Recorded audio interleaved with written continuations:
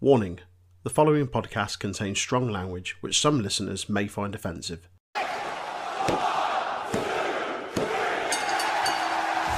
The Untitled Wrestling Podcast is on all the usual social media outlets.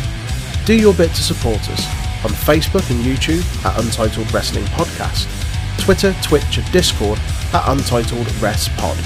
Give us a like, share, subscribe and join our flourishing community of not just wrestling fans, but gamers, podcasters, musicians and more. It's all about the budge.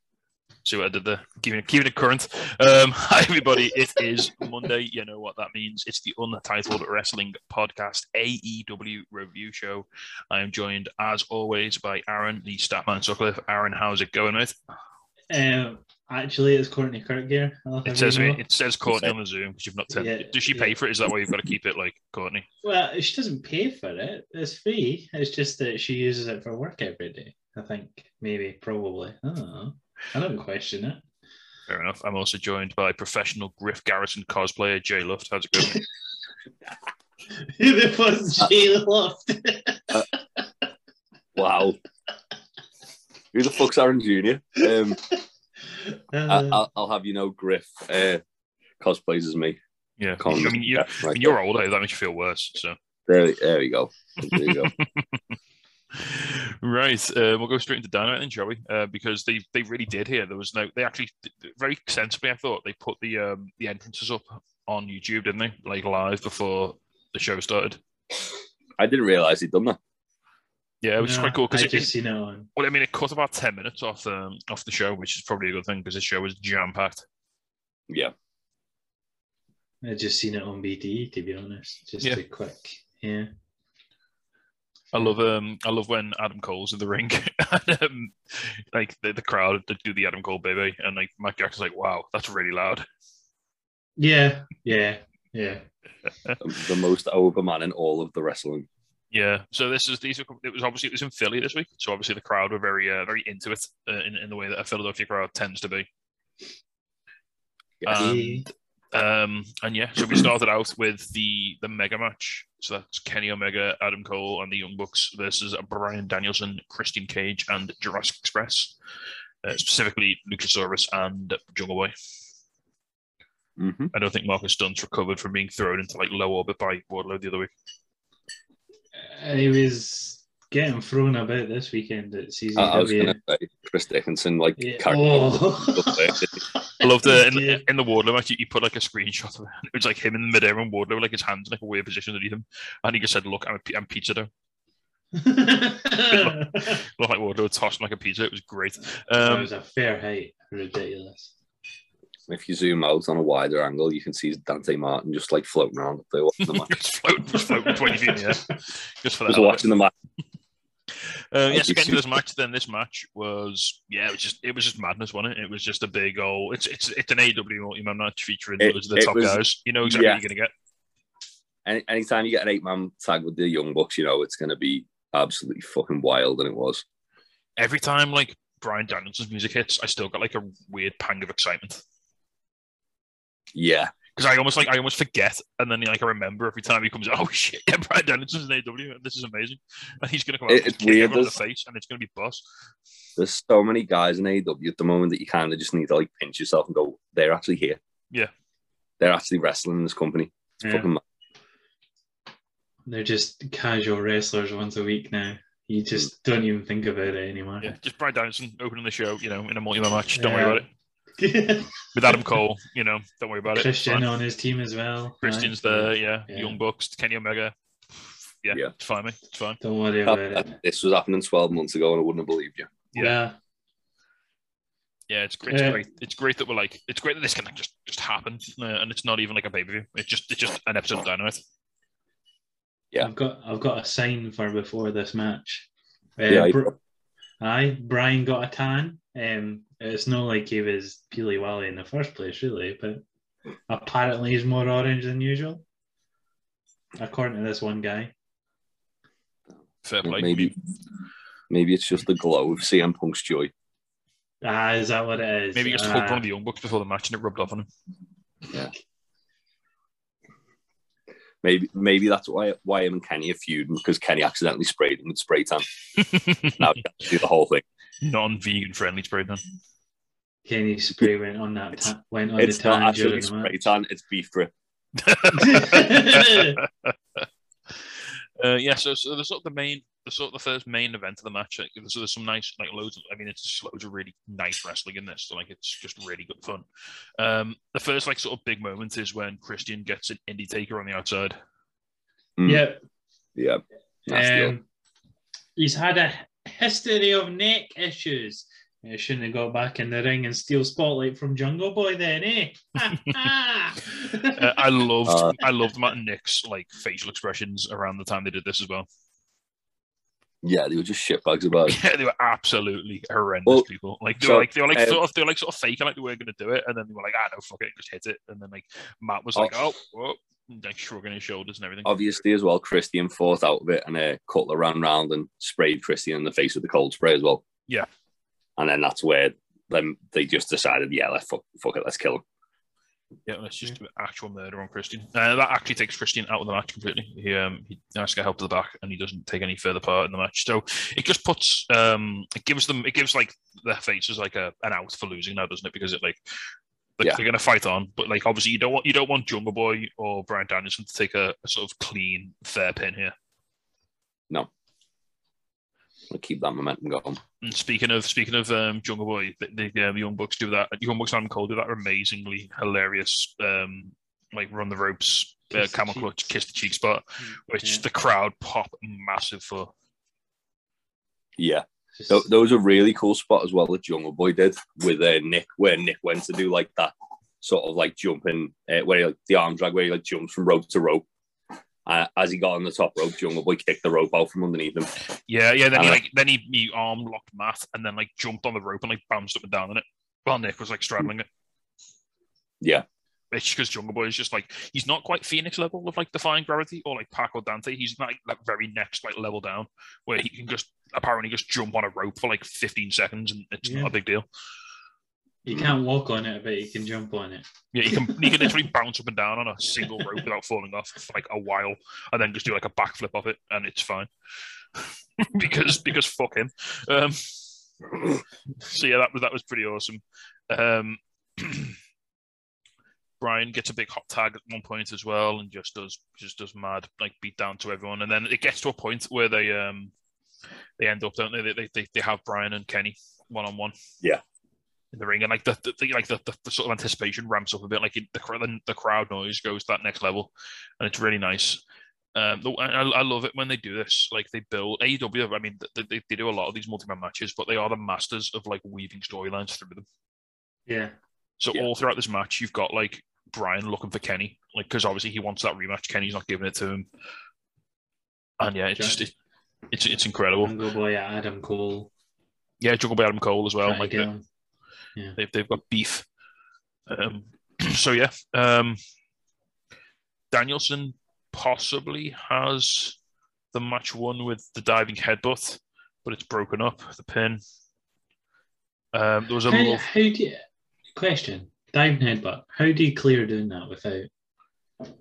Because he kind of puts his arms in front of him and he falls onto his crossed arms. If you watch him. Right, okay. It's the way he does it. It looks incredibly safe. Like it's not like the Chris Benoit one where his arms are like out by his side, like out in like out there, like he's flying. Yeah, well that's the question because I thought you weren't really allowed to do that move. He does it more like Devon Dudley than Chris Benoit. It's more like the was up, isn't it? Than the yeah, the way Devon like lands on his hands and then goes down. Yeah. A lovely bit of wrestling between Brian and Nick as well. No, Brian and Omega, sorry. Still. So after the headbutt pin gets broken up, Omega goes for a Snapdragon. Danielson reverses it into a Tiger suplex. And then after that, he puts him in the cat mutilation. Yeah. And then an absolutely hideous looking swanton off Nick to break it up. Yeah. Yeah. It looks like it really fucking sucked to be hit by that. And because he's arched up as well, it just looks horrid that he goes down with it. Yeah. Ugh. And then we're getting towards the end of the match, and there's sort of like a sort of little moment then where every member of the face team and tries to go like 4v1 with the heels. It's like Luchasaurus comes in and just like beats the piss out of everyone. He gets a choke slam on Adam Cole, like on Kenny Omega. He continues. It's like a little theme they've got going in multiple matches where like every match, Luchasaurus will like surprise motherfucker Adam Cole at some point. Yeah. So like Cole will be like showboating and like Luchasaurus going to appear behind him and like you fuck him up, and it was great. So yeah, he choke slams Adam Cole through Kenny Omega, which is pretty nice. But then the numbers game takes him down. He gets a low blow, doesn't he? By Adam Cole, which has become a bit of a theme. Then we have that sort of. It's the only way to get people to boo him by low blow and yeah, he's just got to punch people in the dick. Then we have that box powerbomb spot. Yeah, it looked. Oh boy. Yeah. I get that they were going for the triple powerbomb to just. I don't know if it was meant to have a dig, but. I don't know how they just didn't lift them up. Right, it's they didn't bother to help. I think Kenny just sort of slipped as he went backwards, didn't he? So it looks like he sort of like did. It looked himself. On BT when they like re-showed it about 4 times. It looked like Kenny sat out too early, so Luchasaurus was like up in the air as Kenny hit the floor. So still lifting him up. Yeah, when Kenny fell. Yeah. So after kind that, of like when Batista tried to Batista bomb Umaga and just fell over. After that, Cole hits Panama Sunrise and Jungle Boy. Danielson breaks it up, and Danielson goes to all 4 members of the Super Elite. He sort of, tries to take them all out. They get eventually numbers game, just too much for him. They hit they double super kick him, the Bucks double super kick him, don't they? And then they hit a 4-way BT trigger on Jungle Boy, which looked really nasty. Yeah. Yeah, it looked really nice and effective, and Jungle Boy takes the pin, not Luchasaurus. So it feels like the build up Luchasaurus as much as Jungle Boy though, like to try and like make them feel like a bigger threat to the Young Bucks. Yeah, it depends whether they want to push Jungle Boy as a singles guy or whether they want to push Jurassic Express as like a top sort of tag team. I mean, they're already a top tag team, aren't they? And Jungle Boy's already a top singles guy, so getting pinned by the Elite after getting like 4-way BT triggered isn't like a burial. Yeah, it's not like it's diminishing his fucking stature, is it? No. But yeah, I mean, as an opening match, this was just everything you wanted it to be, wasn't it? It was just big, silly, flippy boy nonsense with like lots of people getting kicked in the face. Yeah, I'm all for it. We always say how great the opening match is. And this show was really interesting because it was sort of bookended with these like sort of big multi-man matches. So it sort of felt like big exciting start and like big exciting end, and like everything in the middle was good as well, but like those 2 like tempos really helped the show, I thought, as like a whole, sort of keep your interest going, because it gets to the point like the second hour where you're like and you're like, oh shit, no, the ladder match is going up, I can't wait for that. And then it was I literally did that. Yeah, I forgot all about the ladder match. I was like really sleepy, and then I was like, oh shit, the ladder match. So then after that, we had a quick promo from Moxley. Basically said that no one has submitted him or pinned him. He's going to play with adders tonight and get his belt back. Moxley just being a menacing dad, basically. Does it mean no one in the ladder match has submitted or pinned him? I think so, because he definitely has. I think it's only Kenny who's pinned him this year, though. I know what you're on about, Aaron. I know what you're talking about. You're talking about Bloodsport. No, I'm thinking AEW, to be honest. Yeah, no, Kenny's pinned him. The Bucks pinned him in the tag match as well, in the tag title match at the one. Yeah, but it's singles competition. Yeah, was it Moxley who got pinned in the tag match? Yeah, because I said it would be because they put like about about 8 BT triggers on them, didn't they? Oh yeah. Because I literally said for that pay-per-view, Kingston's there, just eat the pin.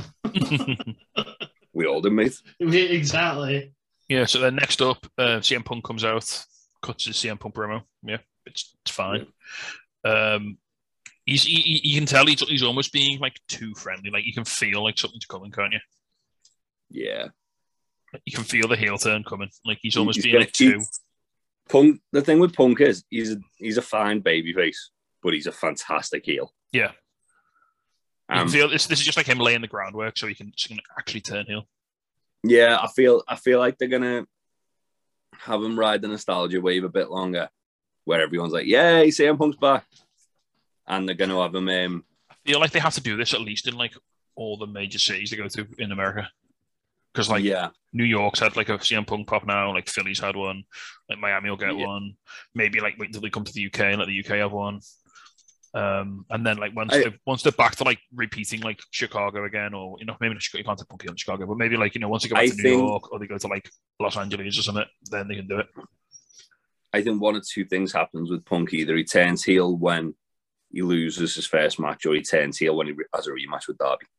Oh yeah, I mean both of them are good shouts. That's the feasible thing for me. Yeah. So basically, at the end of the promo, he basically just calls out Daniel Garcia and says they're going to have a match on Rampage. So, I mean, fuck yeah. Yeah. Does anybody not want to see that? CM Punk's what, third match back? Yeah, third match back, yeah.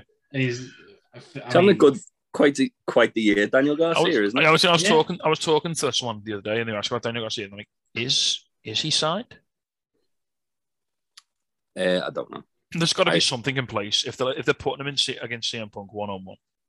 We haven't had the All Elite thing, though, have we? No, but there's like different levels. There must be.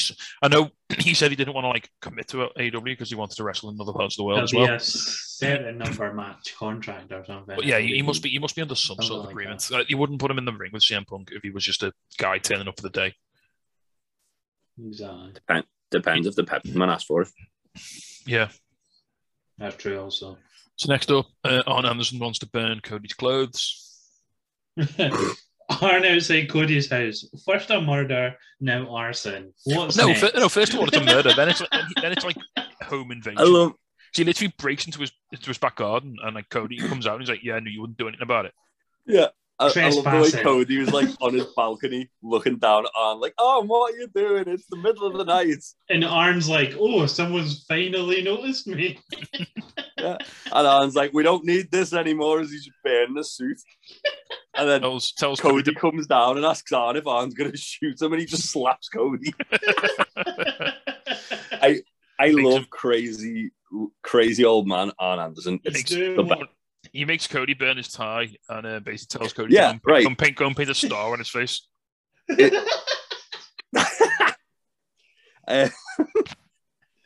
did make me laugh too. No, the thing is right as well. Like, this was so wild that you kind of overlook the fact.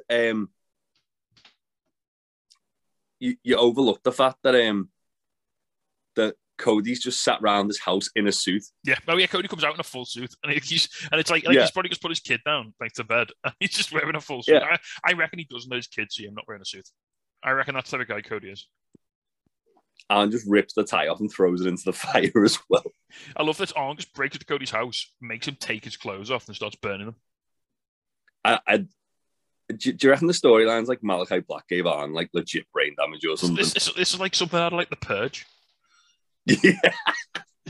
What if Arn becomes like the higher power behind Malachi Black? It's The Purge just before the like countdown starts. No, it's like when they like break into people's houses, make them do like fucked up shit, or they'll kill them or something. They're like, yeah, take your tie off and burn it, or I'll fucking shoot you. And it's like, oh, fuck, okay. So yeah, Arn just wants Cody to toughen up a bit, basically, and slaps him, makes him burn his tie. I mean, it looked like a nice tie as well, to be fair. So I can feel Cody's pain there. Look like silk. Yeah.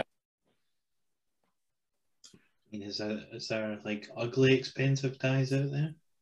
No, it was very pink, wasn't it? I reckon Cody's probably got one which has got like a neck tattoo just all over it. Just that neck tattoo, but on the tie. He wears a light blue suit with the white shirt. I wanted to wear like a cravat, like a full-on neck scarf with the tattoo where the tattoo should be. But when he takes it off, it's just there underneath as well, the same place. Oh, it's one of them fucking mask things that you just put on. What a snood. A snood. Right, we'll move on then, shall we? Because we've got... What if Arn like gets Malachi Black to like mist Cody in a way that leaves a star on his face? just holds up like a stencil. Yeah. On the back, Miss Cody, Officer. could you hold this, please? Why? Don't worry about it. It's fine. The fine, thing man. is, like, Crazy Arn's making me think that maybe Malachi isn't done with Cody. And then Malachi is like corrupted Arn or something. Yeah, but he's done now. He's going to just disappear off, and Cody's got to deal with that, and he's got to sort that out. Yeah. It's surely this is all leading to a Cody heel turn. You've got to think, right? It has to. Has to. I mean, no one likes his wife anyway, so just make it fucking heel. Heel Cody, let's go. Right then, so we'll move on. Next up, we have Sammy Guevara versus Bobby Fish. Nice little surprise. Awesome vignette before the match as well. Bobby Fish, like, just training. Yeah, just going over like how he's got this, like how he's fought, in all these different companies, and he's been a wrestler for so many years, and he's got all this experience. Basically, makes him seem like a real badass, which he kind of is. Yeah. Sammy's got his own custom title. Has he? No, it's just the old black one that Darby had, wasn't it? No, it's got like tons of gemstones in the middle of it. The gemstones that because I googled like that Are they normal one. But it is different. It's all gemmed up. I like this idea that like everybody gets their own TNT title. I wonder if they have to keep it after they lose it. Well, that's how all the WWE folk do it. They keep their title. Yeah, so they get a new one. Dragon Mira's got that Bulgarian one. Like, oh yeah, you keep it. Yeah, Miro probably just wears it around the house and nothing else. Yeah, but then the thing is, the custom titles must be so much cooler. Like, no, I'm not a fan of the Smoking Skull and all that from back in the day because they were like completely different. But this is all like, but it's like instead, it's like it's the TNT title, but it's just different colors. It's like instead of putting side plates on, it gives it a bit more personality, but it's still instantly recognizable as the belt that it should be. Yeah, it's great. I love it. So Fish sort of is in control. It's like a lot of like this match is like Fish using his experience, isn't it? And like his sort of ring awareness and sort of, not so much cutting corners, but like, knowing like where he needs shit out of Sammy. Yeah, and kicking the shit out of him basically. It's a decent enough match. I mean, it's not. I don't think it's the best TNT title match we'll ever see. It was fine. I stupidly went on Twitter before watching this. The only thing I got was someone complaining about this match, saying it was the worst match on Dynamite's history. I didn't think it was that bad. I think it was bad at all. I thought it was all right. There's nothing wrong with it. Because it was Bobby Fish, it might have been a bit slow at times, but it was still hard hitting, and Sammy done all the running, really. So, I mean, any match where you get a Spanish Fly, exactly, and an Avalanche Falcon Arrow isn't a terrible match. I should have kept the boy's name just to call him out. Just backhand that. So I just a bit of thingy. I use Tyler Sage's PW Torch recap as like my show notes to sort of keep us on track. And his analysis of this was full disclosure, I am not a Bobby Fish fan in the slightest. That being said, this match felt flat from the start, and these two just didn't have any chemistry. And then the most damningly incorrect quote: "I do not think an AEW contract is in Fish's future." Oh, see, I don't understand. I didn't think it was that bad. But I thought it was a good match. Yeah, he literally got signed like as this match was happening. I genuinely, this was one of my favorite parts of the whole show. Yeah, I think. Really I don't know what people are expecting from Bobby Fish. Like, I got a nice little bit of nostalgia because Bobby Fish came out to Red Dragon music. Yeah. Came out to Red Dragon. You forgot really what he does because we've not seen him in a while. And even last time when we did see him, he wasn't used very much. He was used very sparingly. He wasn't allowed to do half the fucking stiff fucking kicks that he did here. Yeah, there was that lovely moment where he like when Sammy was on the top rope and Fish just kicked his feet out and he just went flying. That was really nice. Again, like Fish using his sort of experience and sort of years. White high. Yeah, he's got all this experience and all these like years of training, hasn't he? Yeah, I mean, I thought the match was perfect. It's a perfectly fine Dynamite match. Yeah, Excalibur on commentary. Fish better known for his time in Japan. A bit debatable that one, but sure. These days, maybe not. Maybe not. Yeah. Yeah. So anyway, so Sammy wins. He sort of like counted into a roll up, doesn't he? Yeah, he does. Mm. Oh no, Right. does he hit? He hits Good. the GTH. Yes, the GTA. That's right. Yeah, 'cause he hits GTH, but then Fish lands like really close to the ropes, and I'm like, oh, it's going to be a rope breaker, and then Sammy just sort of like covers him, like hooks his legs the way that like takes his legs away from the ropes, which is fine. I enjoyed the match. I didn't think it was bad by any stretch of the imagination. I don't know why certain sections of the internet think it's literally the worst thing in the universe. We'll ask the Twitterverse. That's what we'll do. No, never do that, mate. Never ask We'll Twitter. ask the Twitterverse. Don't ask Twitter. That's the one rule. I mean, I don't get it. I don't get it at all. I thought it was a really good match. I really enjoyed it. I wouldn't say it was really good. I thought it was all right. It was solid. It was solid. Then post match, it's Aaron's. Maybe it was just nostalgia because I like seeing Bobby Fish kick the shit out of people instead of just watch Cool Kyle kick the shit out of people and then come in to do the finisher. All right, we'll say post match, it was Aaron's happy time because Dan Lambert comes out with some MMA fighters. Well, came out with one decent one. Well, Paige was there as well. She can get in the bin. She's a bare knuckle fighter now. Does she not do MMA no more? No? She's not in UFC anyway. She's not good enough to be in UFC. If she's not in UFC, that's it. You don't care. There's no. It doesn't matter. Right. So so Paige Van Zandt's out there, just living her best life. Basically, she's just taking selfies and having a great time. Junior Dos Santos, is that right? Yeah. Yep. Junior Dos Santos, former UFC world champion. Yeah. So they come in the ring and like beat up on Sammy. Fuego tries to come out to make the save and gets absolutely annihilated. And then a suspicious amount of time later, Jericho and Hager come out. Yeah. My issue with this was the beating the shit. Yeah. I know for a fact Aaron's going to have the same view as me. Yeah. The beating the shit out of them. Jericho waits to make his full entrance, pyro and all. Like, why do you have pyro to come make a fucking save for a start? It's probably to cover a lot of stuff to get boots on, to be fair. The thing is, as well, they're battering Sammy, the TNT champion, who's not been on TV with Jericho for weeks now. And now all of a sudden he's playing second fiddle to Jericho. Jericho and MMA fighter Jake Hager. Undefeated MMA fighter Jake Hager. Anyway, let's gloss over all that because Jericho, and of course Jericho runs in, right? He eventually starts running in, goes down the ramp, runs in the ring, goes for Junior Dos Santos. He doesn't go for Ethan Page or Scorpio Sky. He goes for the biggest building name. up to Jericho versus Masvidal, isn't it? Scorpio Sky's not there, is he? No, Page wasn't there because his wife. Oh yeah, Page wasn't there, yeah, because he just. Sorry, his wife just had a kid. Yeah. Literally that day. Yeah. But we'll get on to the fun bit. So in Miami, which I think is next week's Dynamite, is it Saturday night? Which as it's Saturday night's Dynamite, yeah. Which is where American Top Team is based apparently. Yeah, and that Dan Lambert said it's Jorge Masvidal's town, and he owns that place. So it's going to be a 6-man tag match. So is it? I've forgotten. Is this Sammy, Jericho, and Hager? Yeah. Versus Men of the Year and Junior Dos Santos. And his wrestling debut, yeah. And Masvidal's going to be at ringside. We're getting we're getting Jericho versus Masvidal in fucking 2021. What's going on? Either that or like this is Jake Hager making a fucking play to get in the UFC.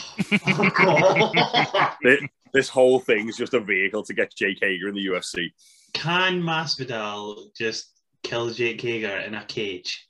I mean, there's like, can we do that? If you wanted to present, like when we did Hager v Wardlow, the whole point was like Hager was an MMA fighter and Wardlow wasn't, so Hager had the advantage. Like, there's no way. So they do that because Masvidal's an MMA fighter and Hager isn't. Is that what you're saying? Masvidal legit does his running knee in 10 seconds. There's no believable way that like Jake Hager could beat Jorge Masvidal in like a one-on-one cage fight. Unless he punches him in the balls like the other fella. Then it'll be a no contest because he beat him in the ball twice. Punch him in the groin. So then, right after that, we have a little acclaimed vignette where they rap about taking the tag titles off the Lucha Bros. A much more PG. gentle rap from Caster this time. not the same, is it? I mean, I enjoyed it. I liked it. It's still effective. That being said, have you seen their comeback on Dark? Yeah. The comeback rap where he come out with like the notes. We come out with like the approved rap and then like ripped it Yeah. up. And then like, you went give Bowens the thing saying, yo, yo, yo, watch Roads to the Top. He went to go like a bit too deep, didn't he? And like Bowens grabbed the mic and was like, no, you're on thin ice, Caster. Like, yeah, that was cool. All the good stuff's on Dark for the rapping, is what we're saying. No, we'll get onto his rap on Rampage. No. He has to get all his raps pre-approved by Tony now, so he doesn't like say anything terrible. Yeah, like mental illness, like making rape jokes and mental illness jokes. Yeah, mental illness, which to be fair is not cool. Like, you should not be doing that. Yeah, exactly. Like, I get it, and it makes sense. I can understand, like, and it also, in the same time, it makes the Acclaim more marketable. Yeah, because if they're not, well, he does like a weekly rap, doesn't he, on a sports radio show as well? Because his dad's an American football player, so he does a rap on, like, that's how he kind of got noticed, because he's a wrestler. Obviously, he was still a wrestler, but he was doing raps on NFL players. Well, he's doing a lot more like dissing local sports teams in his raps now, which is a much safer way to get heat. Yeah, but that's the thing. Like, the Acclaimed, like, there's no denying they're both extremely talented. Yeah, and they're a fucking awesome tag team. Like, we'll get into that with like the Lucha Brothers match later, because that surprised me. But like, it all it takes is just like to kind of censor it enough to make it still feel like it's edgy as fuck, but marketable. I think the problem was, obviously, he's a guy about our age, so he grew up watching the Attitude Era. Yeah. And then when you just tell him, go out and get heat on these guys with a rap, and don't give him any direction, and don't give him any sort of, like, critique. And I suppose as well, you've got MJF, who literally has free reign to say whatever he wants. Yeah, I mean, he can call Darby a school shooter. Yeah. Yeah, that's what I mean. Like, you've got MJF who literally like says shit, and it's like, how's he allowed to say these things? I keep saying this every week. He must go backstage to whoever he's disrespecting and goes, "Are you okay with it?" Yeah. He must do. I refuse to believe he just comes out and says it and gets away with it. Well, it's like that. It's like the thing with that lad in the wheelchair that everyone keeps like sharing around every like couple of months. Where like the lad actually said to him, "Can you shoot on me, please? How are you doing?" And MJF goes, "Well, clearly better than you." Like, fucking hell. But the lad actually asked, and the lad, you can see the lad laughing about it. It's like, MJF's obviously like clever enough to kind of clear it up with people. But I think that's the other thing as well. Like, with MJF, he gets away with more because he's doing it within the realms of the promo with someone. Yeah. It's not like Max Caster where he literally like just brought it up and it's like, why the fuck are you bringing that up? I'm going to meet him in Liverpool, tell him to shoot on me. So Jeff. Oh, God. Yeah. Jesus, I want to film that. You're probably going to cry. No, Shawn Michaels is there to do that. Right, so we'll move on then. Next up, we have... I'm going to ask him to shoot on Shawn Michaels. Oh, gosh. Next up, then, we got Tony Schiavone in the ring to introduce the TBS Championship. So this is the new secondary women's title. For the hose title. I didn't get this clarified. So they're going to have a tournament for the first. We covered this on the news, so I can clarify it for you. Is it going to start when they move to TBS, or is it going to conclude? No, the finals is going to be on the Dynamite debuting on TBS. Right, so the first Dynamite on TBS will be the crowning of the champion. Yeah. Right, okay. And they haven't announced how many people are in it, but they said that the tournament is going to take place over the next 2.5 months. So there's going to be a fair few women in it, because they which would indicate it could be like the tournament they did. Yeah, like the women's eliminated tournament. Mm. So yeah, because like a number of women have already sort of pulled a promo here to say that they're involved. So Thunder Rosa, which is surprising because you think she's maybe above like a mid card title. No, I think the more I think about it, the more I think Thunder Rosa is the perfect person to be the first champion. You've got Sky Blue, who must be somewhat signed. Some Chicago person. Cool. You've got Jade Cargill, who's obviously going to be a big player in this tournament, I think. I think that they're going to be the final, Rosa and Jade. I think Jade's going to be the first champion, personally. So, and then Rosa's going to chase the belt. Jade said she's going to make TBS stand for that bitch show. That bitch show. Let's go. I mean, we all said on Discord it's Ty's belt, surely. Ty's belt, surely. Surely. Try and beat Soho, mate. True. He'll be out first round. It's fine. So yeah, it's really exciting, and I love a good tournament. And this one's going to hopefully feature a lot of really cool women's wrestling. So yeah, that's going to be awesome. I want them to use the ties to like Impact and NWA to make this a big fucking tournament. Oh yeah, there'll be unsigned names in this. Obviously someone like Kira Hogan might be in there, so you might maybe get Tasha Steelz might come in if they're doing some stuff with Impact. She's been on Dark as well, hasn't she? At some point, she's been around. Obviously, the Iconic or the Inspirations are called now. They've just signed them. They've just signed to Impact, yeah. So you can maybe get them in. Obviously, they've done deals with NWA like Mickey James for like the Empower pay per view. So maybe get someone like Camille to come in. Or Mickey James. In fairness, if you really wanted to, you could get Deonna Purrazzo in there. You've just got to work around a way to beat her. Yeah, I was going to say, yeah. That's what I was thinking. You've got to work a way around beating her. It's all fine. Just give me Jordynne Grace and everything else is okay. Yeah. Get Jordynne Grace in there. Just get Jordynne Grace against either Thunder Rosa or Jade Cargill, and I'm happy. Yeah. Or Layla, if you want to just have them just shoot the shit on each other for like 10 minutes. Yeah. Yeah, but I'm just it's great. We're gonna get so many cool women's matches out of this. It's gonna be awesome. I hope they do it like they did the Joshi one as well, just so we get to do another podcast. Not just on that. Yeah, that'd be awesome. Just on that, because I enjoyed covering that so much. Yeah. Also they have brought Ryu Mizunami's coming back. Oh, is she? Oh, yes. America. Well, I think she's due back like any day now. That's awesome. About 2 weeks ago, she said she was going back to AEW, and then obviously she had to quarantine for two weeks. I just wanted to resume their partnership with Leyla Hirsch. Yeah, because that was incredible. That was like the best like ad hoc tag team I think I've ever seen. Yeah, we've got Emmy as well back, haven't we? Emmy's fighting Ruby Soho this week on Dark. I know tonight, which Dark what's her face? Pencil lady. Lulu Pencil. Show some fucking respect to the PWI 500 entry.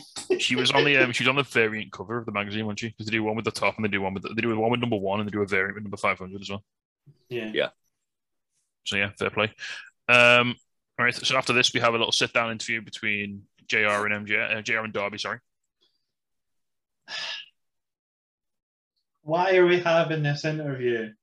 He's already spoken to AEW about his uncle and stuff. Yeah, I mean it was fine. It just puts a bit more seasoning on the feud, doesn't it? Right. So what we're saying is every feud Darby has now, he's going to mention this for feels every single rivalry. He didn't mention it against Ethan Page. He didn't mention it against CM Punk.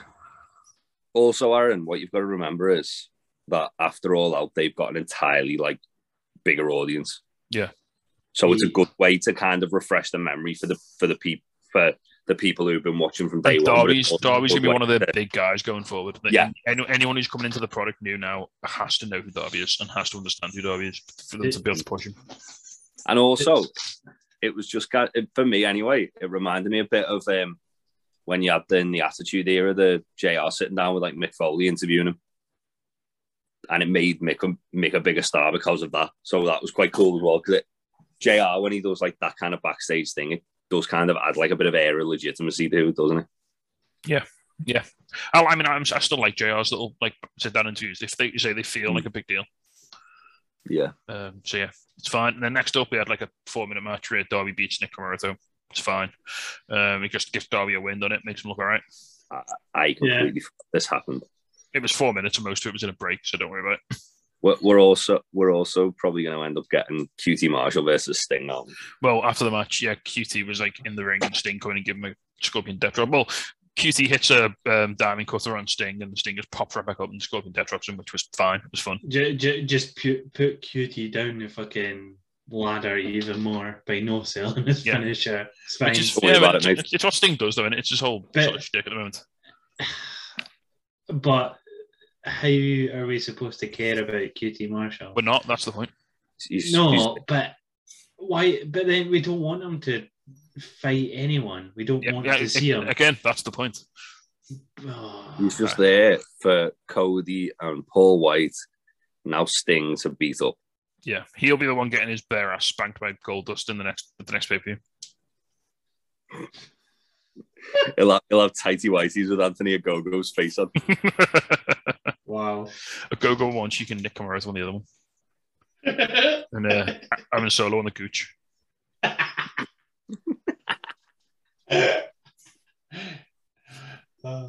Right, so then next up, another quick backstage segment. The Dark Order, Evil Uno said that he basically made some bad calls. He doesn't want to do it anymore, and they're all going to vote democratically going forward. So that's nice. Yeah. The Dark Order is fine. Dark Order is fine. Perfectly fine. Nothing to worry about. So who's not fine is Dante Martin. Future murder victim Dante Martin. So Dante's in the ring with Tony. He cuts a promo saying that, he's a problem for everyone in the locker room. He makes a good point. He said that, he hung in there with Kenny Omega and the Elite, and not only did he hang in with them, he took him to the limit. Yeah. Not for 1 second did I expect Malachi to be the guy to accept the challenge. That was what was so cool about it, because as soon as the lights go out, you're like, oh shit, I know what's happening. Yeah, because when he was talking, I think I'd kind of forgotten that Punk and Garcia was happening, so I was like, oh, maybe Punk's going to accept it.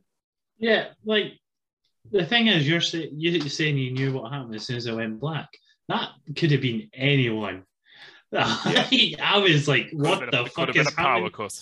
Is this another fucking new star? Right. I was like, is this genuinely another new star? Because the lights don't stay off for long, because he fucking appears in that ring fast. It was some good work by him. It was fast. He's in there. He basically spits the black mist on him, hits him with a kick, black mask, blackout, whatever they call it these days, and just leaves him dead on the outside of the ring. Just walks off. Yeah, he doesn't even say anything. Just kicks him and leaves. Yeah, it's the fact that the lights come on and he's just like, well, it's not even the lights, is it? It's like a spotlight comes on. Yeah. And he's just stood behind them with the whole mask and that on. It looked fucking incredible. Yeah, it looked like he'd literally just come out of hell to reap his soul. Yeah. it was so good. It was like what are those things in The Witcher? The lessons. Oh yeah. Which have got the mask Malachi, and they just show up. Yeah. It was like that. I was like, oh, that's fucking cool. Yeah, so then next up we had Ricky Starks in the ring, trying really hard not to get cheered because it's just a Philadelphia crowd. He's the FCW champion. And everyone prefers Ricky Starks to fucking Brian Cage, apparently. Which I'm down with, because he's the best. So he's basically just saying, he said he wanted to have a Philly Street fight with Cage, but he couldn't because Cage wasn't there. He wasn't man enough to face him. But then Cage does turn up, and then Stark just fucks off. Yeah. But then it's when he fucks off, and then he goes, "Let me at him, let me at him," and he's getting held back. He's getting fake held back by Hobbs, which is great. top shitbag, Ricky Starks. So give him all of the belts. Then we get confirmation that Thunder Rosa, Sky Blue, Ruby Soho, and Jade Cargill are all going to be in the TBS title tournament. So just give us a women's G1. Do it, coward. Just 2 blocks. Just do it. Yeah, do 16 American, 16 Japanese. And if they go, why? What? But we won't have time for that on the shows. Just do what you did with the last one and just have an extra show. We'll just do it on YouTube, yeah. It's fine. Yeah. Just jib off fucking Dark for a couple of weeks and just do it there. Just do it. I mean, you don't have to pay for fucking time on YouTube, do you? You just upload it. No, exactly. It's true. It's great. Right, so next up then we have, a match that I knew was going to be good, but I didn't think it was going to be quite this good. I wasn't really invested in it, to be honest. So we had Shida versus Serena. So this is Shida going for her 50th win, to be the first woman in AEW to reach 50 wins. Yeah. He had a little trophy for her and everything. Shocked. And I really like this. So it was Serena doing a lot of her, a lot of technical wrestling, which is probably why Aaron hated it. Yeah. I try to argue, but probably. Lovely. Deeb doing that dragon screw in the ropes to Shida again, which was nice. little signs here, like when they become much bigger signs towards the end that Serena's working a bit heel. Yeah, there was a few flashes during the match. She's running a bit. She's running everything a bit stiff. She's like sort of maybe bending the rules a little bit here and there. Because she's against Shida, we just take it as she knows she's not the fan favorite, so she's going to play heel for the match. Yeah, or just a little bursts anyway. Before she got injured, they were teasing a heel turn anyway, weren't they? Yeah, well, she worked heel against Rio, didn't she, at the pay-per-view? Yeah. But not explicitly. She didn't do an actual heel turn. She was just working like a bit naughty. Mm. And just it's easy to work heel against Rio because she's tiny. You can throw her around like a man, but like forever, can't you? So So here towards the end of the match, she blocks a katana and then she basically just pokes Shida in the eyes, hits a detox, and then locks in the Serenity Lock and picks up the win. So actual proper heel turn, and he does this. He does the Serenity Lock where she like slams the knee into the mat. Yeah. I love it. It's such. She looks so legitimate when she wrestles. She's absolutely one of the top women in AEW. I saw a good tweet. Sean Ross Sapp actually put out saying Serena Deeb probably wrestles like how Bret Hart would if he was wrestling like in this day and age. Yeah, everything's a little bit more of a modern style. Everything's got a purpose. Everything's building towards like the end, isn't it? And it's always it's awesome. Yeah. It's just really, really good. And it's a surprise, big surprise for me, the result, because it looked nailed on. Like it was going to be a procession for Shida to pick up her 50th win. Yeah, I was thinking, it'd be quite funny if Deeb wins this, because it was like. But Shida does get the trophy, but she gets it delivered to her face by Serena at the end. It breaks and everything. Yeah, she throws it on the floor and it breaks. I imagine these two be facing each other in the tournament. Yeah, this feels like a storyline they're setting up for like a further bit of like revenge later down the line, doesn't it? It's good though, because it gives Shida something to do, because she's done fuck all since she lost the title. Yeah. Apparently she's won about 15 more matches, but it sort of refreshes both of them in a way, doesn't it? Because like Shida's got like something to fight for now, and like Deeb's a heel. So yeah.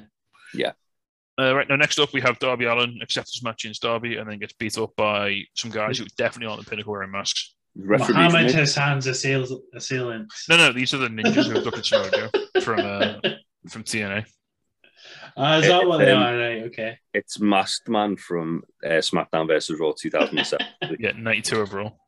92 overall, just don't shake his hand. Towards the end of the beatdown, Jesus Christ, Wardlow gives him an F5 onto like security railings.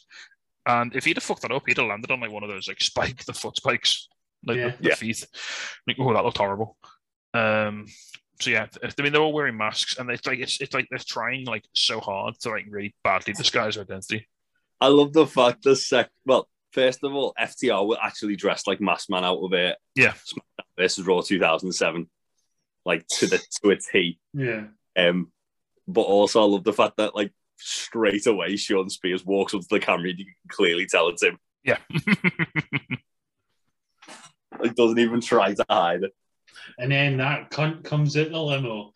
Oh, I wonder who. Yeah, you get on the skateboard, which is I was impressed by that. He did a little skatey skate. Like, I mean, the pushing on the skateboard wasn't very.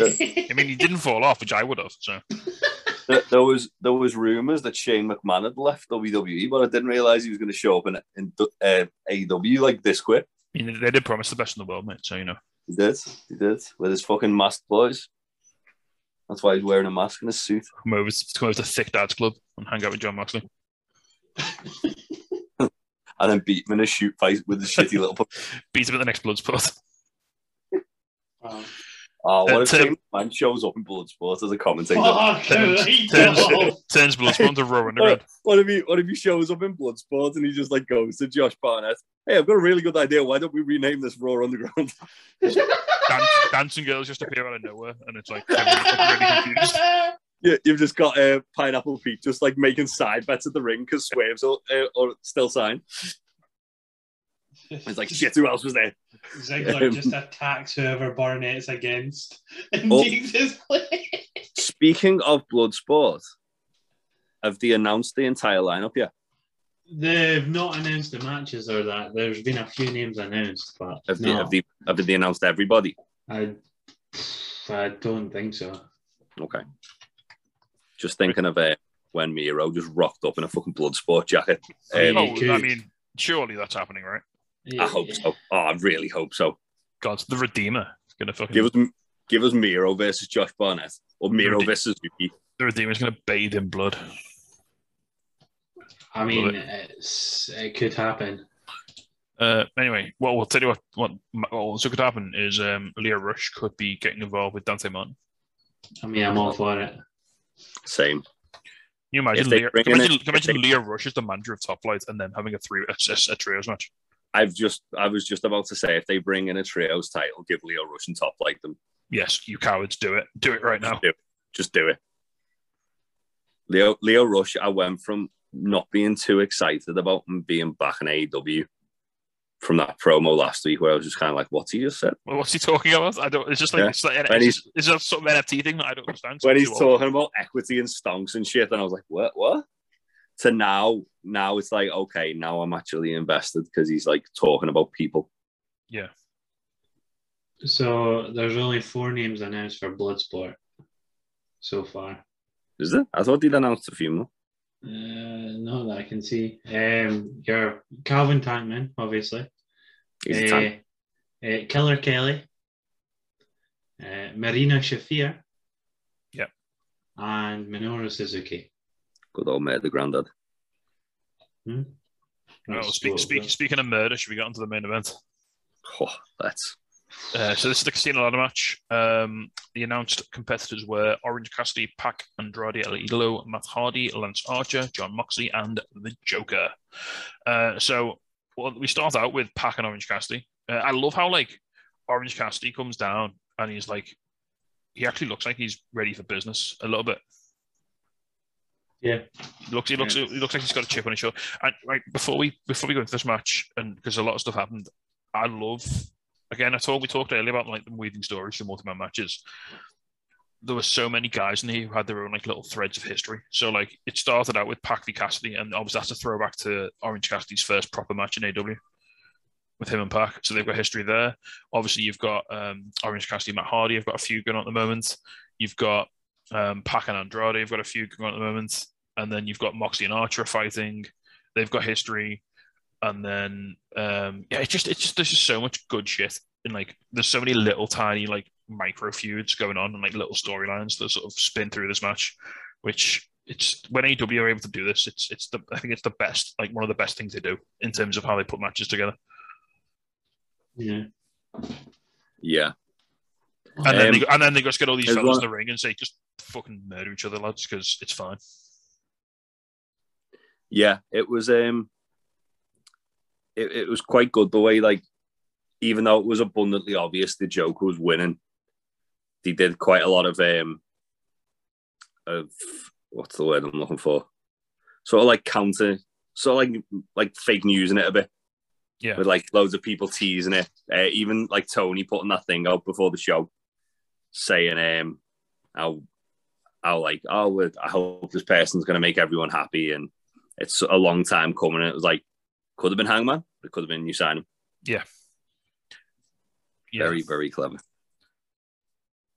After the third man in was Andrade. And then Pac, he picks up a ladder, goes to bring it in, Pac just boots it into his face. Yeah. This match is just, from this point, it just goes into like overdrive. So Pac's hitting like sunset flips off ladders on Orange Cassidy. He starts like trying to do like the weak kicks on Andrade and just get the piss slapped out of him. Yeah. Yeah. Matt Hardy comes in, hits a side effect on Cassidy, takes everyone out. And then Lance Archer comes in and does absolute murder. Yeah, Lance Archer showing you can shoulder tackle everyone without choo-choo noises. Yeah. Comes in again. He comes in just hammering a member of the ring crew with him as well, which is great. Uses him as a weapon, like throws him at someone. Yeah, Archer made this like explode. Then until this point, Lance Archer was my favourite. Until the Joker came out, Lance Archer was my favourite thing in this match. Yeah, it just went fast paced like so much with Archer in it. He's just so game, isn't he? Like, because he can do everything. He can do like flippy shit. He can do power moves. He can throw a guy at another guy, you know. And in a match like this, where you just need bodies getting hoofed around the place, he's your man. You need that one monster in this sort of match, and who's more fucking overall equipped as well as just being huge. I love the bit as well where like Archer sets up the ladder like he's going to climb up, and then like the clock counts down and Moxie's music hits. So Archer just like fuck legs off to the crowd to fight him. Oh, fuck. They just get in the crowd and do absolute murder. Like at one point, Moxie tries to pick up someone's chair that they're sitting on to hit Archer. Yeah, they're in the crowd. They punch your fan as well. Yeah, they're in a crowd, right? They're in the crowd. They go up, and then they go down that lane bit, the alleyway, like the flat surface. And there's just a guy like who comes out and is on his phone like, oh my God. They just run him over. It's like, to be fair, that's his fault. Yeah, he got in the way. He knew what was happening. Yeah. They were not play silly games, win silly prizes. Oh, I pushed myself so much. So then back in the ring, Orange Cassidy hits an orange punch and tries to use Lance Archer as a ladder to climb up. That was cool. Which was pretty nice. I enjoyed that. Yeah. And then Moxie comes in and him and Archer are fighting. Then the countdown hits and it's the Joker, it's Adam Page, its music hits, the place fucking explodes. Yeah. Instant cowboy shit chant. Yeah. But for anyone who thought, oh, Hangman's going to get lost in the shuffle when he comes back, he's going to be all right. Yeah, he'd be fine. The little I'm talking to you, Cornette. The little intro bar says, fine, you should decide to show up for work. Yeah, finally showed up to work. They're good at that, ain't they? Yeah. Just name tags. I like the fact that on BT this week as well, the way they explained it was, oh, you've used all your holiday time and you're sick. Parental leave. So he used up all his paternity leave, his sick pay, his holiday pay. So he was like, yeah, they come back to work, I will stop paying you. And he was like, oh, damn it. And then they sent him the little Joker card, which was quite nice. With a horse on it. Yeah. With a stallion on it. Yeah, so basically Page just murders everybody when he comes in. Pac hits him with a chair, sets up a table. They go up a table, and this is very much so this is very much a case of Pac saying, fuck my neck, to which Hangman's response is, yeah, fuck your neck. Okay. Because he ends up giving Pac a dead eye off the ladder through the table. Yeah. Fuck me. Did you see that Mark Henry was genuinely scared that Pac was like gonna have to like take like a year off or something after that? Yeah. It was fucking mental. Yeah. Hope you're okay, Pac. Hopefully Pac's fine. I'm sure we'll see him very soon. Was there not a rumor that he had like a concussion or something? That's why he was not silly. That's why they pushed back the Andrade match. Yeah. Because he had a concussion and he wasn't cleared in time for All Out. Yeah. He didn't Andrade do like a sunset bomb off a ladder as well, and some just for good measure. Yeah, oh yeah. Yeah, there's just mad shit going off all over the place. He got hit off a ladder, yeah. It was him that got sunset bombed. At some point as well, yeah. Matt Hardy puts Cassidy through a table with the side of... Now, again, going to Twitter, they complained about this a lot. This leg drop through the table it was. The only gripe I've got about it is Matt Hardy's sell of it. He kind of sounded like he shot himself. Yeah, he overdone it at the end. But, like, you know, it's a bit much. Didn't ruin it for me. Still a guy getting put through a table. No, it was a good spot. I'm saying the only gripe I've got about it is, I mean, in fairness, it probably really fucking hurt. I mean, remember when he had surgery to unfuse his tailbone and his pelvis? Yeah, that he needs that again. If Matt Hardy wants to sell that jumping through a table really hurts, I'm fully there to believe him. It's fine, don't worry about it. I don't want to find it out. How much it hurts. Yeah, so then back in the ring, Hangman takes Archer out with a buckshot. Moxley comes in, hits him with a chair, Hangman that is, and then as they're climbing up, then it's Hangman and Moxley, which is kind of, if these are the last two guys in contention, then it's kind of win-win because like you'd be all right with either of them, really. Wouldn't they faced off during the match and the crowd went mental. Yeah, I mean, so did I. If Hangman's the first time they came in contact at all, though, isn't it? If Hangman's going to win, and he probably is, if you're going to beat Kenny, I wouldn't be against like a sort of tweener Moxley going up against him. Oh, Moxley goes, you might have beat me in a ladder match, but you can't pin because Mox has been pushing that boundary a bit, hasn't he, towards being a bit of a bad guy. Like Mox is stone cold, and he can absolutely be a tweener against Hangman. He can. As I say, he can be the one. He could be a heel. Hangman, he could get up with it, no problem. Yeah. I think the whole fact that like Mox was saying, no one's pinned him or submitted him, and it's or very limited people. I've rather he should have said, but that doesn't sound as good. Don't worry. I think that's to build himself up as like the winner of this eliminator tournament of Full Gear. Yeah. Well, anyway, so I mean, the only thing I thought was a little not weak, but the ending of this match was a bit. Yes. No, I've got this down as well. It was a bit weird. So Moxley just sort of like drops off the ladder and then Page just wins. He does a weird wobble. Yeah. There's no like big move. There's no big moments or anything like that. But the other thing with that is when we were watching it live, Big Tasty, I looked at the time and there was like probably a minute left of the entire show.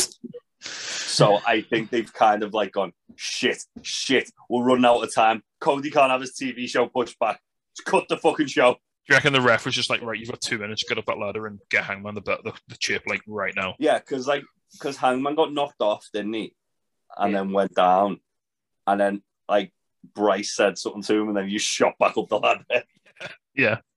So I reckon they've literally been said, we've got a minute left, get the fuck up the ladder and pull it down.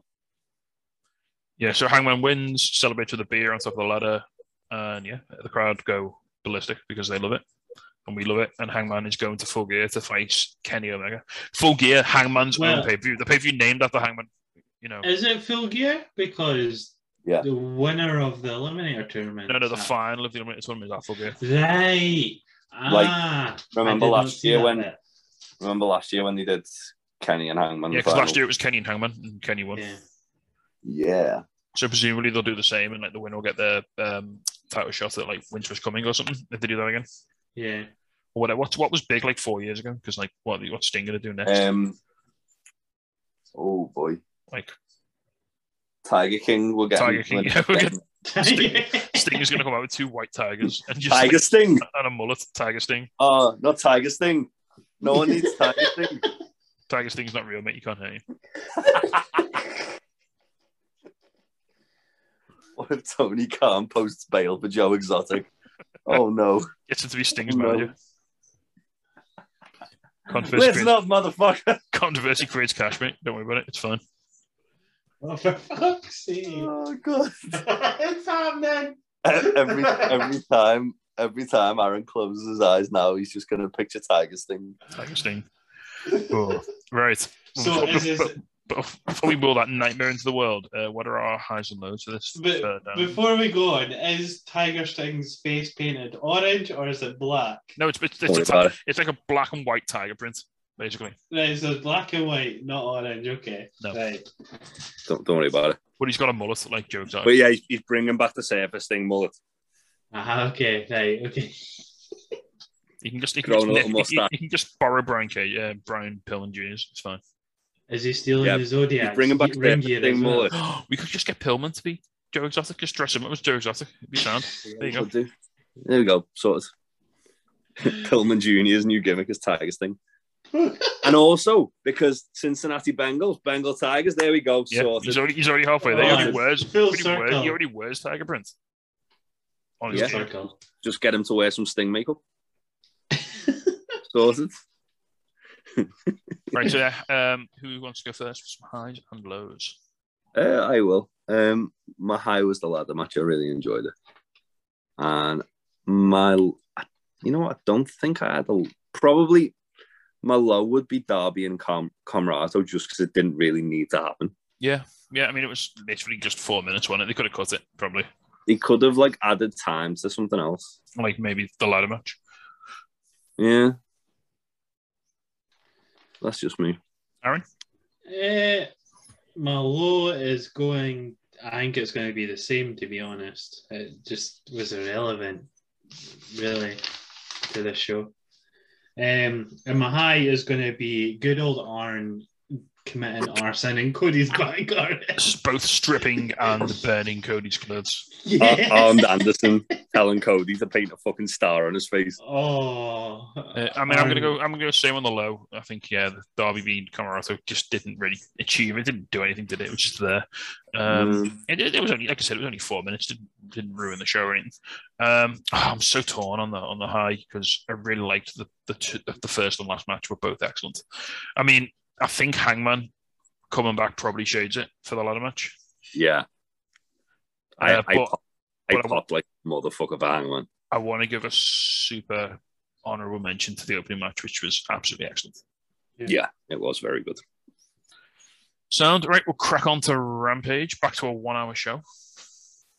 Yes, Actually, boy. I've done a 1 hour show for 2 weeks now. Don't worry about that. Don't worry about it. So we started out with Chris Jericho's back on commentary. well. You're right there.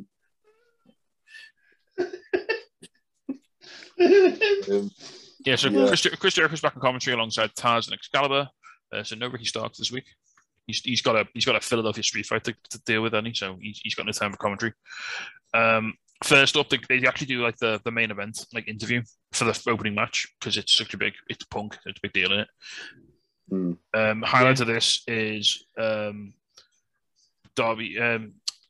Garcia basically saying that he asked Punk what would 23-year-old CM Punk do. He's just doing what he thinks Punk would have done at his age. And then Punk amazingly shoots back by saying 23-year-old Punk wouldn't be hanging out with the Nasty Boys' little brothers. I love how like angry 2.0 were getting as they were like shouting at Punk as well. Yeah, like they were doing all the talking. Like Daniel Garcia did very little in that interview segment because there was like a couple of lines, but because he didn't say much. It was really effective when he did talk. It's weird how considering they seemed very thrown together when they first showed up. And it was like, well, why the fuck are they putting Daniel Garcia with 2.0? It didn't really make sense, but it's weird how well it works. It's weird because like they're all talk and no action, and he's all action and no talk.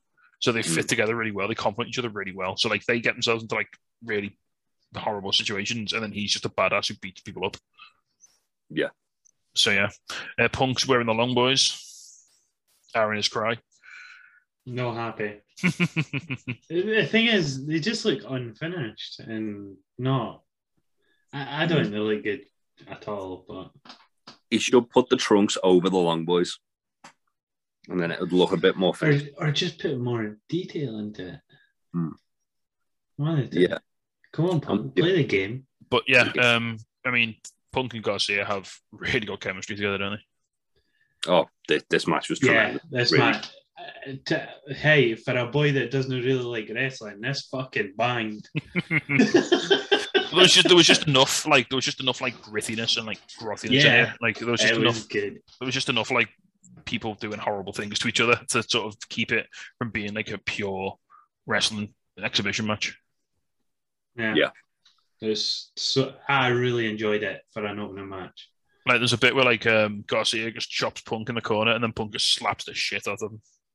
Yeah. Which was really nice. Then he slams him down. 2.0 like sort of fucking around, aren't they? Like with distractions and stuff. Cunt. Yeah, you take that back. Big Magic is a fucking champion. Big Magic is a saint. And yeah, so Garcia is like working Punk's legs a lot because obviously he's got that sort of like gnarly sharpshooter looking thing, doesn't he? Yeah, which is nice. And he actually locks it in. Yeah, they're really low down on. Yeah. I was totally confused there. So how The Rock should have done it. Yeah. Remember that one we saw on there, that indie show the other week, Big Tasty? Yes. Where it was like that was weird as fuck. So it was like a clover leaf, but their legs went under the person's leg. So they added their leg to like bend the legs more Right, over, okay. over the feet. It looked Yeah. horrible. It looked gnarly, but in a good way. It looked really, really good. Give that to Daniel Garcia, please, Isaac North. And give him his chops as well. Yeah, I mean, there were plenty of good chops in here. Yeah. At one point, Punk hits a crossbody onto all three of 2.0 and Garcia. Yeah, and he looked like shocked he'd done it. Yeah. He looked like he regretted it. Feared for his life. Yeah. Punk absolutely murdered Garcia with a Pepsi twist. Yes. At one point. Oh, that was sexy. I came a little on Saturday Decapitated morning. him with Pepsi twist. And then Punk wins by locking in the Anaconda Vice. So another Give me the Anaconda Vice as a finisher. another Let's little go. another little throwback for CM Punk there. Let's Well, go. yeah, he did like the springboard clothesline, didn't he? Then he pile drivered. That pile Garcia, driver which- was beautiful. Yeah, Yeah, like a jumping pile driver.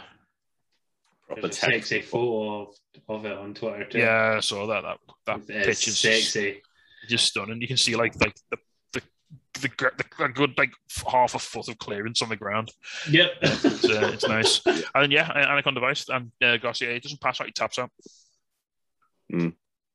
Yeah, So- I mean, he's in it for a while, but to be fair, it looked good. That's not to say it was a bad thing. I liked after the match as well. Like Garcia sold like frustration, like he knew he'd been caught. Like He kept tapping out like, Yeah. fuck. yeah, he was like slamming his hands on the mat, like he Aye. like fuck, like why did I fall for that? Yeah. And yeah, it was really cool. It really showed the fact that again showed Punk using his veteran like sort of ring awareness and sort of his skills that he's learned over his career to sort of come out on top there. I know hitting a sick jumping powder probably didn't hurt either. But yeah, I feel that the pile driver into the Anaconda Vice is a really good way to finish a match as well. yeah, because like especially for Because the Anaconda Vice is meant to work the elbow and the neck. Yeah. So the fact that you literally just done something to the neck. You're compressing the neck to then pull it and stretch it forward. especially against guys who maybe Punk might not want to be able to lift up for a GTS. Yeah. I've always liked the Anaconda Vice. Like, no one's done anything similar to it at all that I've seen that's effective. Yeah, but it looks effective in the way that like Moxley's Bulldog looks effective, doesn't it? Yeah. It's got that sort of like he's just choking the shit out of them basically. He's just Moxley looked like he was trying to like pull the top of the head, pull the head off, like pulling an olive off a cocktail stick. and he Daniel Garcia's had both of them. So It's all about that torque, baby. right. So yeah, excellent opening match again. I mean, Punk's looking all right, isn't he? He's doing good. I'd say this was the best match of Punk's. No, I think Hobbs. I think Hobbs for me. I think for my Hobbs. money. Yeah.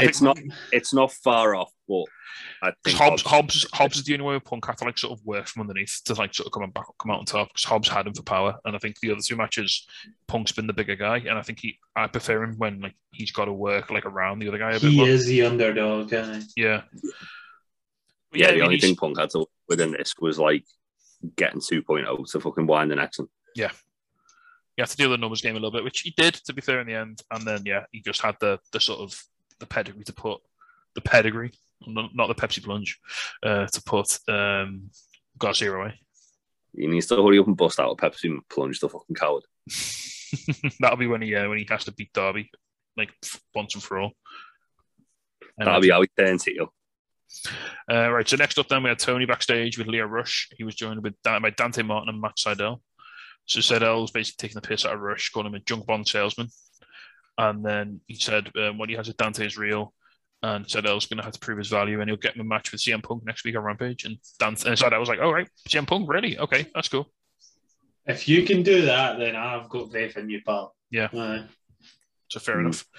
Also, in like one sentence, because he said I can get the matches with these people, he like simultaneously teased like a load of dream matches for those people, but also like for himself, which was like, okay, that's cool.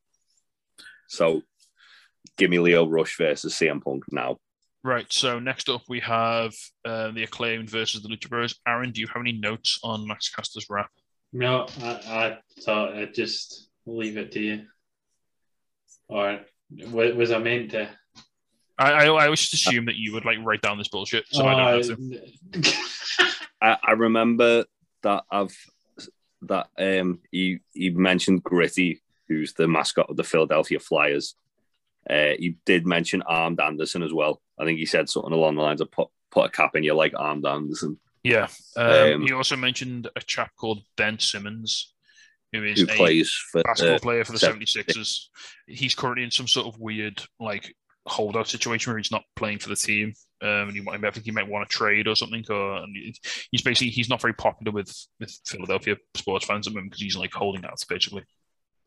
Hmm. I think he wants to go to like the Lakers or something. But like the 76ers, like fuck nah, you've got a contract. So it's fair. Yeah. Again, it's much nicer, isn't it, when because Caster can still get heat. Like he was getting the fuck booed out of him, dropping all these sports references and like talking about Anderson, and it's nice that he doesn't have to go to those questionable places to get heat. He can still get booed nice and easy. Yeah. This was also a very, very fun match.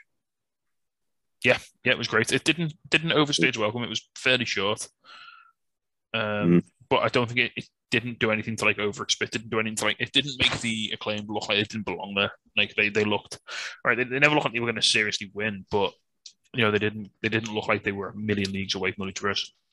Yeah, like really early on, Bowens takes out Phoenix by hitting him with the Ghetto Blaster, doesn't he?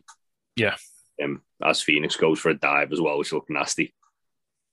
And then from there, like pretty much it was just all the Acclaimed. Yeah, because they went for the double tope, and Caster grabbed Penta's foot.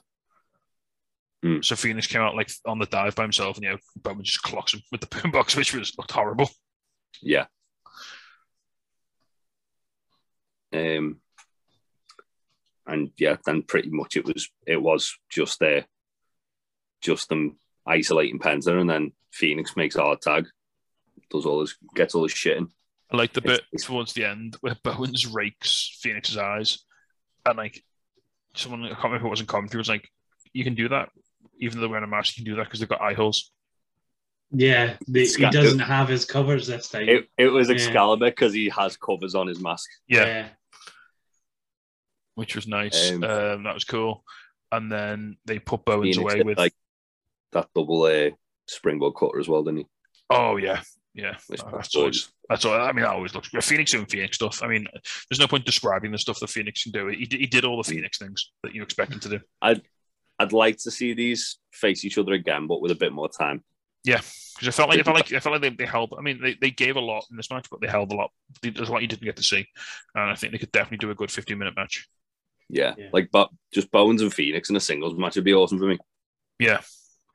The Lucha end up putting Bowens away with that sort of, it's their other finisher. It's not the Fear Factor. It's the one where they just do it like standing up and they just like sit like it's like the double underhook, like sort of assisted like driver, isn't it? I think they've literally renamed that Fear Factor and they've renamed Fear Factor something else. Oh right, yeah. So the Fear Factor used to be the jump off the turnbuckle, double foot stomp. I think they called the Fear Factor.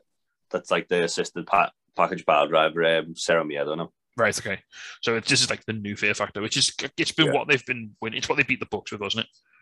Yeah. So it's what they're sort of pushing as their big new finisher now, which is probably safer to do on a lot of people. Yeah. So fair play. Yeah. So next up, then we had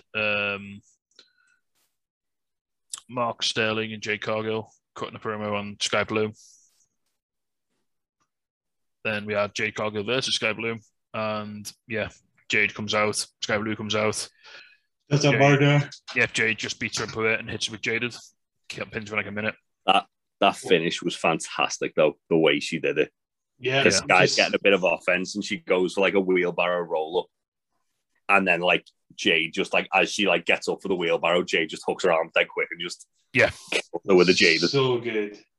So after the match, Jade keeps beating up on Sky Blue. Thunder Rosa comes out with a chair, the same chair, obviously, that Jade hit her with last week in the triple threat.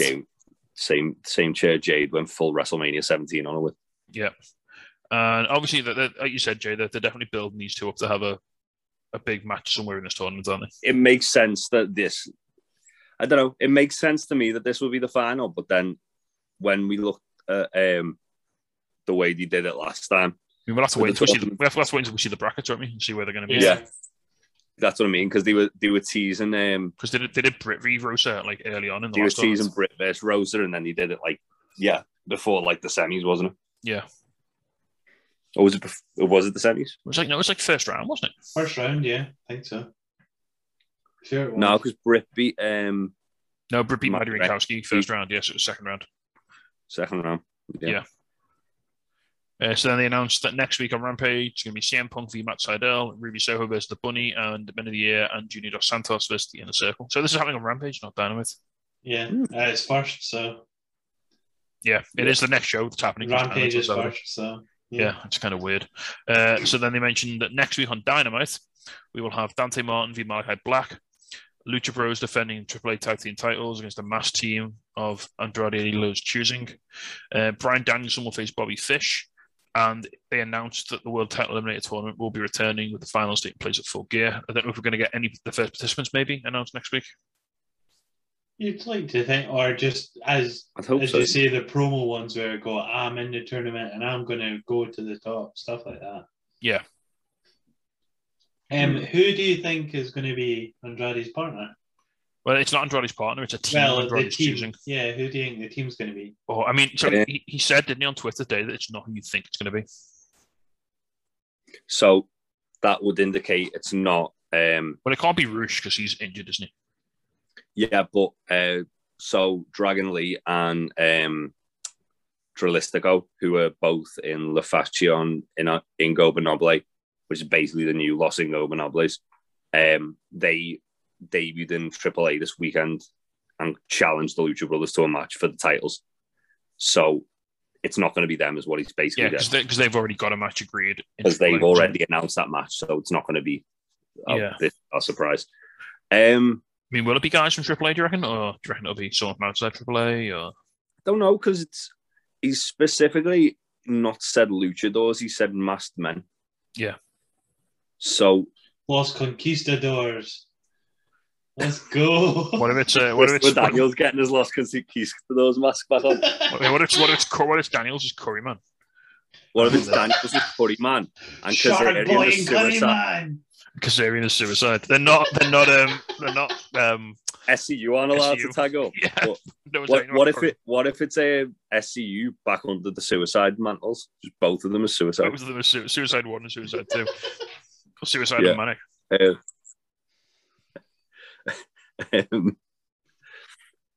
On a serious note, Troy put something on Discord before, which would be quite cool, which was Authors of Pain. It was AOP, because they debuted wearing masks. They entered wearing masks, yeah. They were in NXT the same time as Andrade, so they would feasibly be friends with them. Yeah. Oh, don't tease me with things like this, because my heart can't take it. That would be cool. That would be very cool. I mean, because they've just been for a one and done, right? Presumably they wouldn't necessarily have to be signed. Yeah. No, I don't think it's going to be anyone that's signed. I think it is going to be just it could be like Laredo Kid and someone. That's what I assume it's going to be. I wouldn't be surprised if it was Laredo Kid, because he's usually the go-to luchador they bring in. Yeah. And maybe someone like El Vikingo or Psycho Clown or Ares or Psycho Circus would be quite good. Yeah. Yeah, I mean, I don't know if they're going to unmask during the match or whether we're just not going to know who they are. Yeah, it's, as I say, it's interesting that... Because it literally said on the poster, masked men who are only known to Andrade El Idolo. That could literally be like two indie guys, but wearing masks. Yeah. So it's going to be interesting. I think I'm intrigued to see who it is now. I can't wait. It's going to be good fun.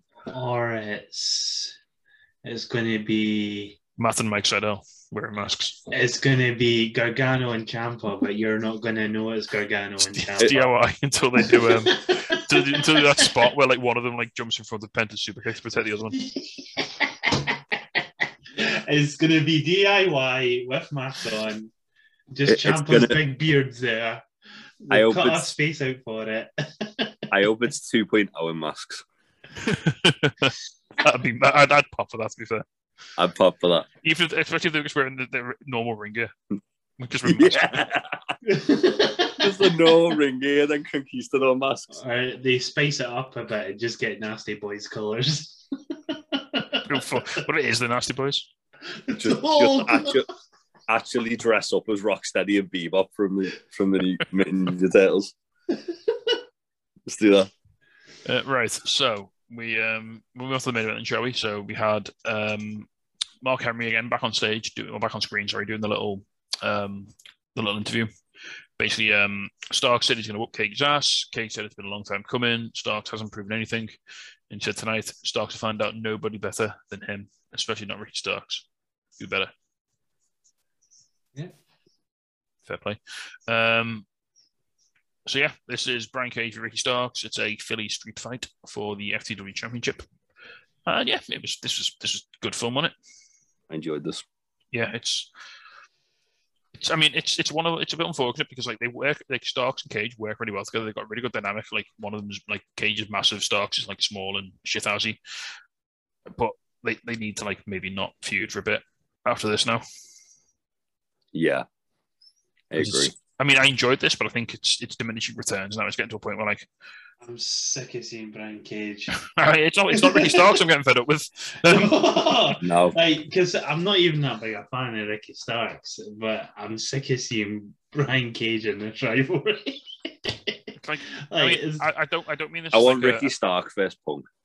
I don't mean this like a personal attack on Cage. I think I'm sure he's a perfectly fine wrestler, and you know he's entertaining in his own way. But how can a guy who's so dynamic in the ring with such a good look? I don't know. It's just me. He just does nothing for me as an in-ring presence. No. I don't know what it is. I don't know whether I don't know. It's his charisma. I don't know whether it's his personality. I think he should. I think he should be a heel. Yeah, I think he absolutely should be. He should be a heel. He shouldn't have anyone cutting. He should have someone cutting promos for him, like Taz. So yeah, it's a bit weird that he's kind of been positioned as the face in this over Ricky Starks. Is all right. He's a dickhead, but he's such a lovable dickhead. Yeah, because Ricky Starks is the other way. He's got so much charisma that you can't boo him. He reminds me of Eddie Guerrero when he first started turning face when he was doing like the light sheet and steel. He's The Rock. He's like literally so smooth and so funny that you can't boo him. Mm. And it's like it just doesn't work. It's like in this match, if one guy is like a bit, all right, he's a bit of a smarmy heel, but he's hilariously funny, and one guy is literally a charisma vacuum, I'm gonna cheer for the guy who's funny. Yeah. Right. Ricky Starks won the title 3 months ago. Yeah. 3 months this rivalry's been going on for. Yeah. It's not like it's exploded and became one of the main rivalries. I mean, to be fair, Cage was injured for a bit, so it's been on the shelf for a while. Yeah. Brian Cage. Team Taz did the whole CM Punk thing, didn't they? Like sort of spin the wheels while Cage is on the shelf. So yeah, but the thing with that is they teased Punk and Starks, which was like, well, exactly. Give us Punk and Starks because that's a really fucking exciting match. I mean, that's going to be the next one. Yeah, they'll get there. Yeah. So we got Hobbs versus Punk last week. So anyway, so yeah, this match was fun. It was a fun street fight. Obviously, Cage just throws Starks all over the place for a bit, which is fine. Which is good fun. I like how Starks gets in with the chair first, and like Cage stands on it as he comes to the ring. He's like, "Nah, mate, no, you're not doing that." And then just beats it from pillar to post. Got him off well, Starks, didn't he? Yeah. Game out, fucking hell. Starks hit a lovely little tornado DDT at some point. He hits him with a pool cue, like in the stomach, and then he lines up like a pool shot on his face and just like jabs him in the face with the cue, which I really pop for. That was again, I mean, man, Stark got charisma. He makes things look thin. Yeah, it was cool, like the fact that for the most part of this match as well, Starks did have Cage in peril. Yeah. I mean, he used weapons, but that's the point of the match, isn't it? You know, he hits him with a chain, hits Cage in the face, leg drops a trash can lid on him. Swatting him with that trash can lid. Yeah. We're all meant to feel pity for him. Nope. Every time I see a trash can now in AEW, I just feel like bad things are gonna happen. Oh, after like Eddie Kingston. Yeah. After Lance Archer hit Mox in the heart with it repeatedly. And then Kingston just like creased it around Archer's body. Yeah. Yeah. I think it's weird that Brian Cage isn't that like it's almost as if as soon as he started tweeting about his dick, I just went, yeah, fuck that guy. He's a bit of a dickhead, isn't he? Yeah. His wife didn't really help him, yeah. No. It's like when Seth Rollins was meant to be a babyface and he started tweeting about how he earns more money than Will Ospreay. It's like, Will Ospreay's an asshole, but that's a bit more of a dickhead thing to do, isn't it? To go, yeah, but my wallet's bigger than yours, mate. It's a bit Tory, isn't it? You know. I'm better because I get paid more. Yeah. No, that's not how it works. Yeah. So yeah, there's some good bits where Cage just levels Ricky with a trash can, then slams him like he drops him like on his stomach onto the can, which looked horrible. Yeah. Yeah, because he like landed on like the lip of the can, didn't he? Yeah, it didn't look great. It wasn't like the middle bit, it was like the lip, so it looked like even worse. And then Hook comes in with the FTW title. Cage ducks it, and Cage hits Hook.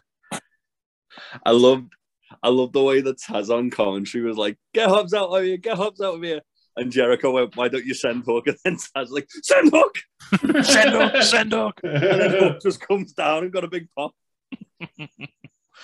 Yeah, so Starks hits Cage with the belt, hits a spear, Cage kicks out. Is that when Starks goes mad and starts hitting Cage with the lead pipe? Yeah. Yeah, but Cage no sells the first one because he doesn't realise what's happening. Yeah. That's just a bit of improv from Stark. Yeah. Then Starks goes for another spear. Cage moves out the way and Starks spears a chair in the corner. Is that what busts him open? Yeah. Yeah. But did someone not mention this scene? Yes, Joe mentioned it, and I saw it as well. To be fair, yeah, it was just badly shot. Like, so, Stark before he did the spear got the blade out of his wrist tape, right? But he was like clearly on shot doing it.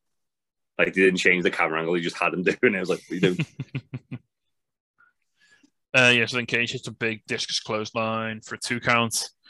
Then Hobbs gets up on the apron. Cage nails him.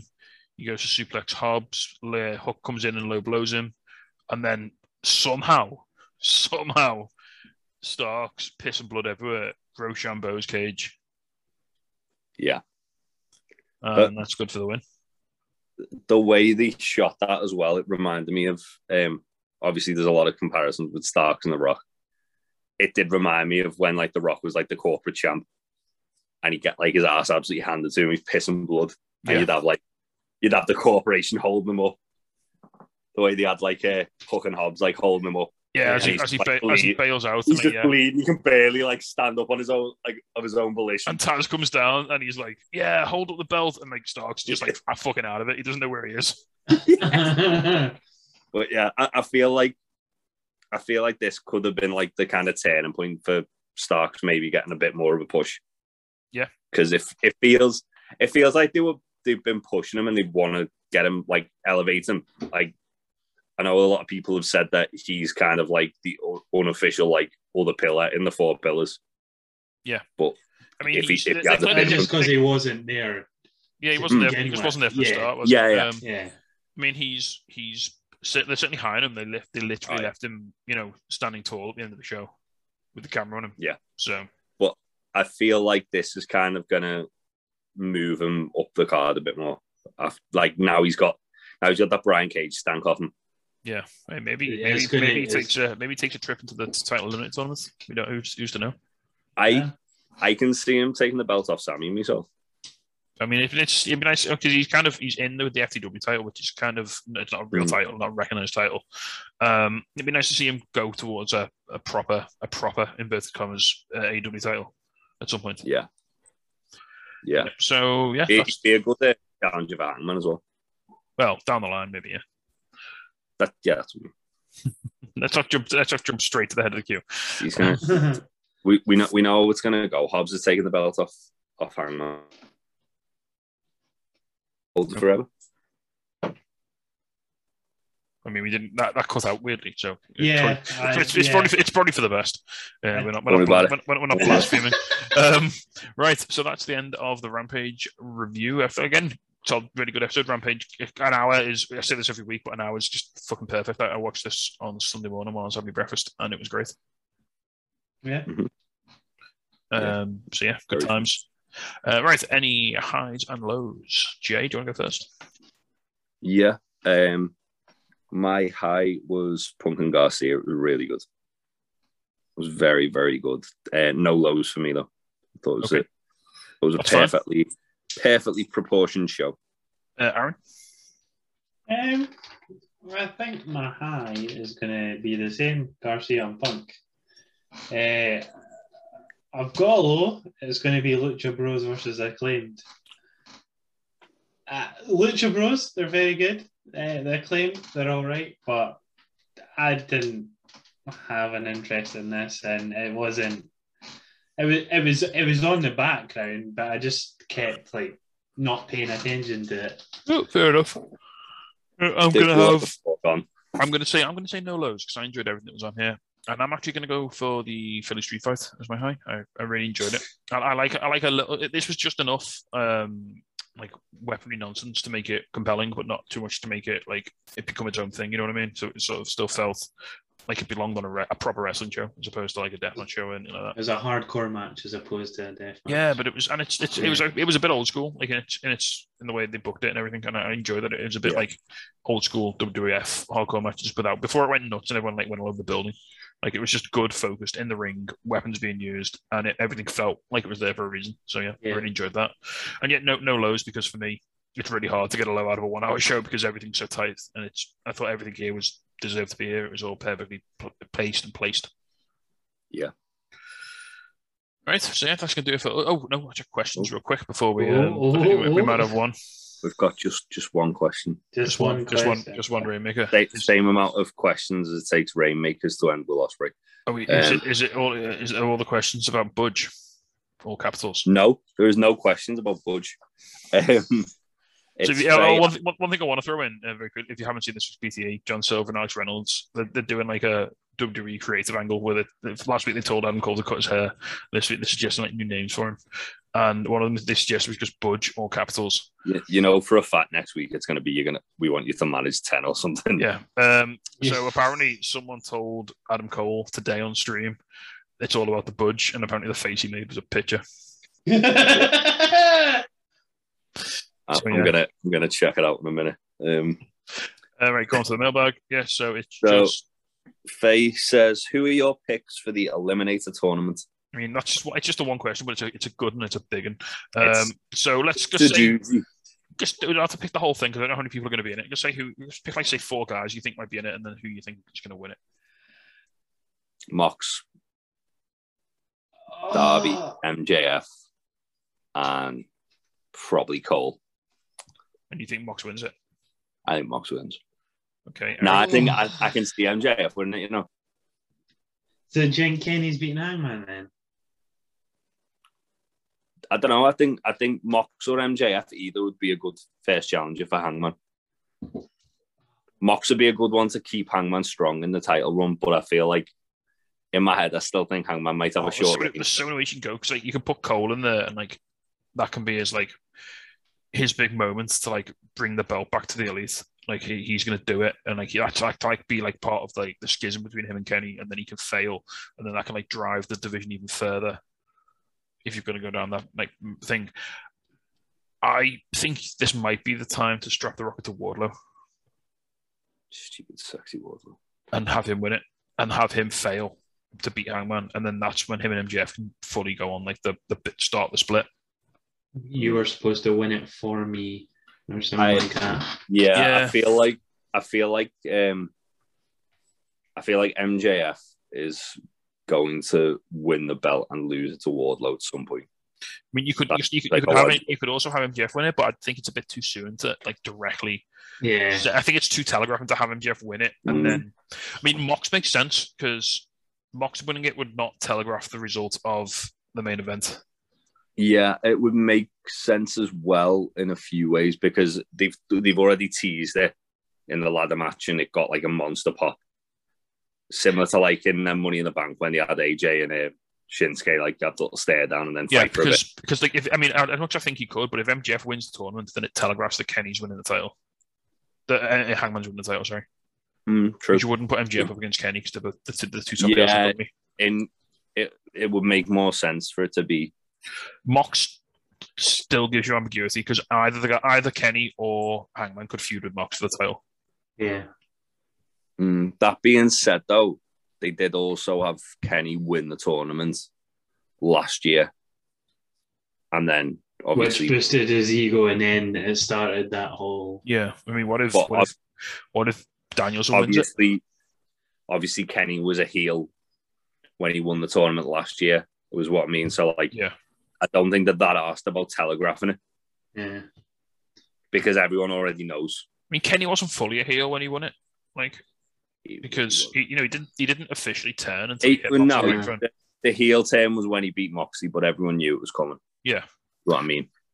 Yeah, I mean, you could have Punk in there, you could have Danielson in there, any of the new guys, you know. Danielson winning would be really interesting.